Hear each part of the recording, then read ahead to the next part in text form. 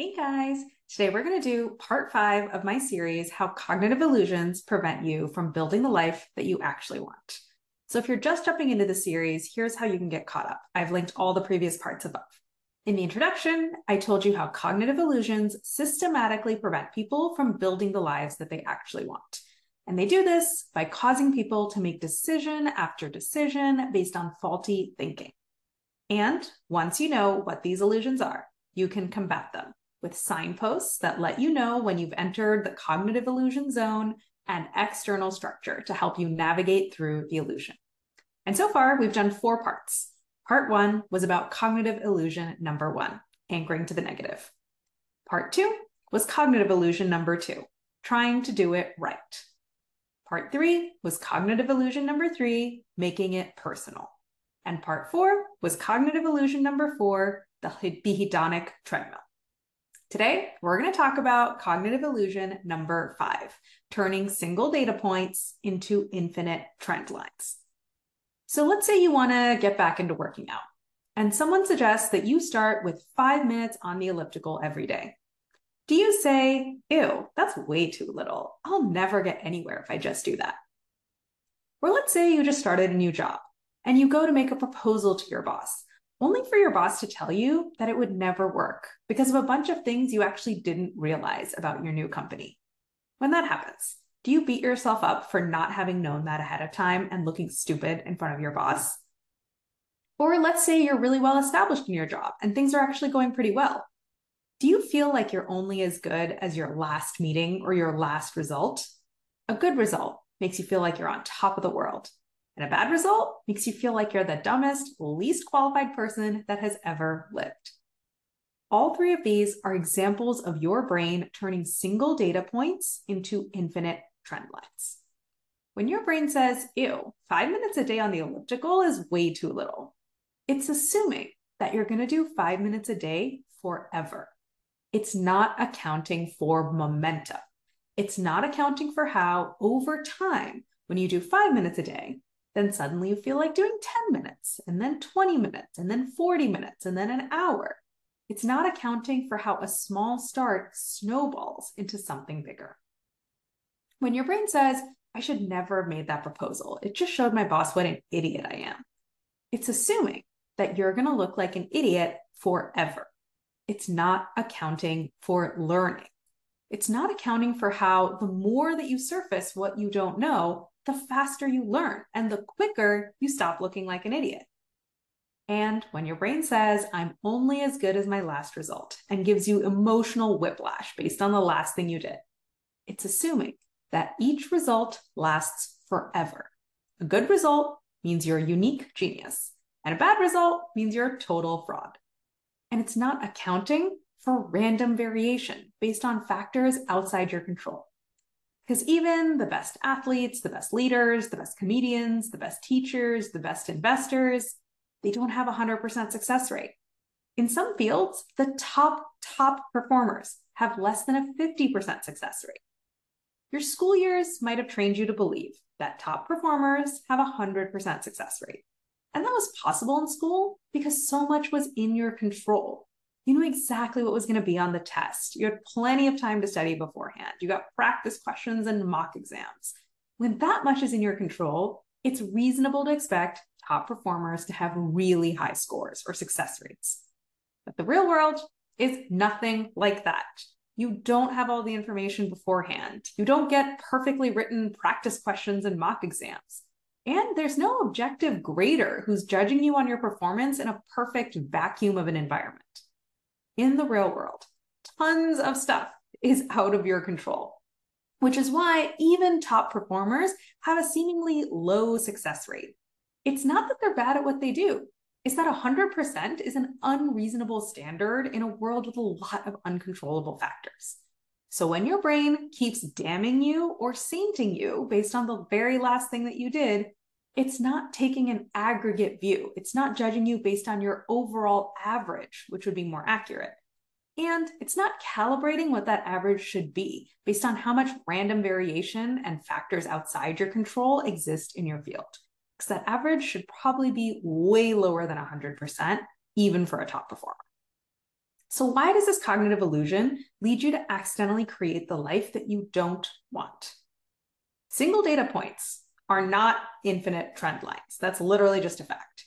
But when you believe the illusion that single data points are infinite trend lines, you will want to do things really, really well from the beginning and forever. Because you think how you do things at any single point in time is a reflection of who you are and who you're going to be forever. And when you want to do things really, really well from the beginning and forever, first off, you refuse to start small. You insist on starting big and perfect every single time. But big and perfect is unsustainable when you haven't built up strength and momentum from starting small. And so projects don't get done, goals don't get achieved, not because you couldn't do it, because you didn't want to start small. You also end up avoiding learning opportunities. The first step to learning something is surfacing what you don't know. It's revealing the gaps in your knowledge and the holes in your skill set. But if you have to be perfect from the beginning and forever, you can't reveal what you don't know, or it's very, very painful to do so, which means that either you don't learn or that learning is very, very painful. But you have to learn new things in order to accomplish what you want to accomplish. You know this. And avoiding or squirming through learning opportunities means that either you won't be able to do the things you want to do, or that the journey there will be really painful. And this cognitive illusion makes you hold yourself to painfully impossible standards. Walking around thinking that your success rate should be 100% and beating yourself up when it isn't, and treating every single meeting or presentation or result as a high-stakes arena where you have to prove your worth from scratch again, it's a really stressful way to live. You'll either just quit your own journey too soon because you were doing well, you just didn't realize it, or you'll stick with your journey, but the journey will be pretty miserable.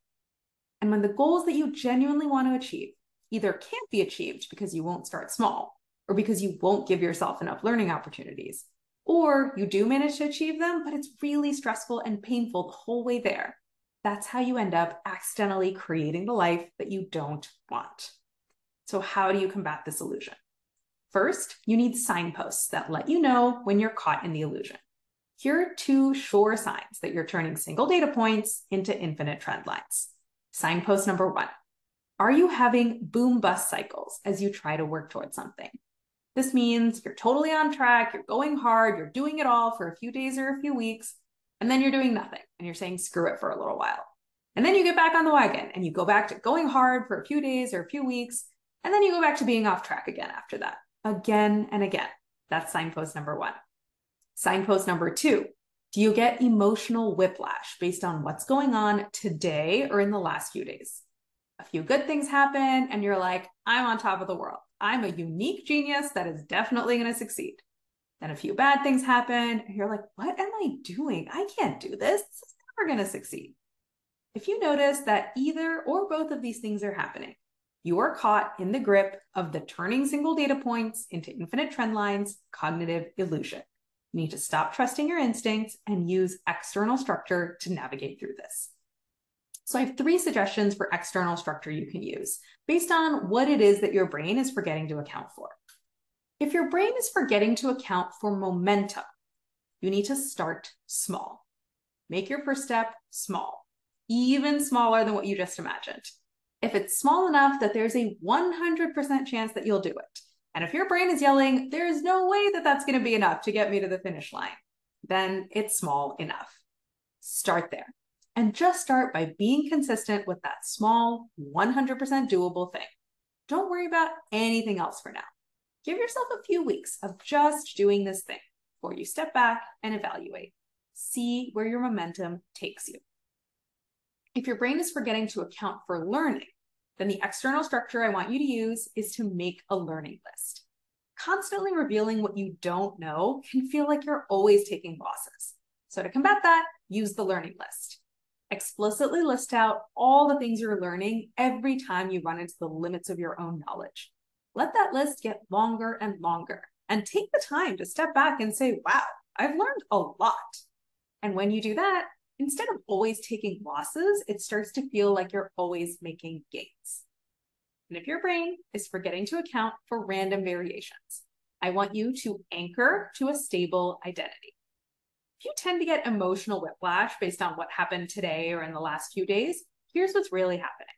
It's not so much that your emotions are getting whiplashed around by single point in time outcomes. That's actually just the symptom.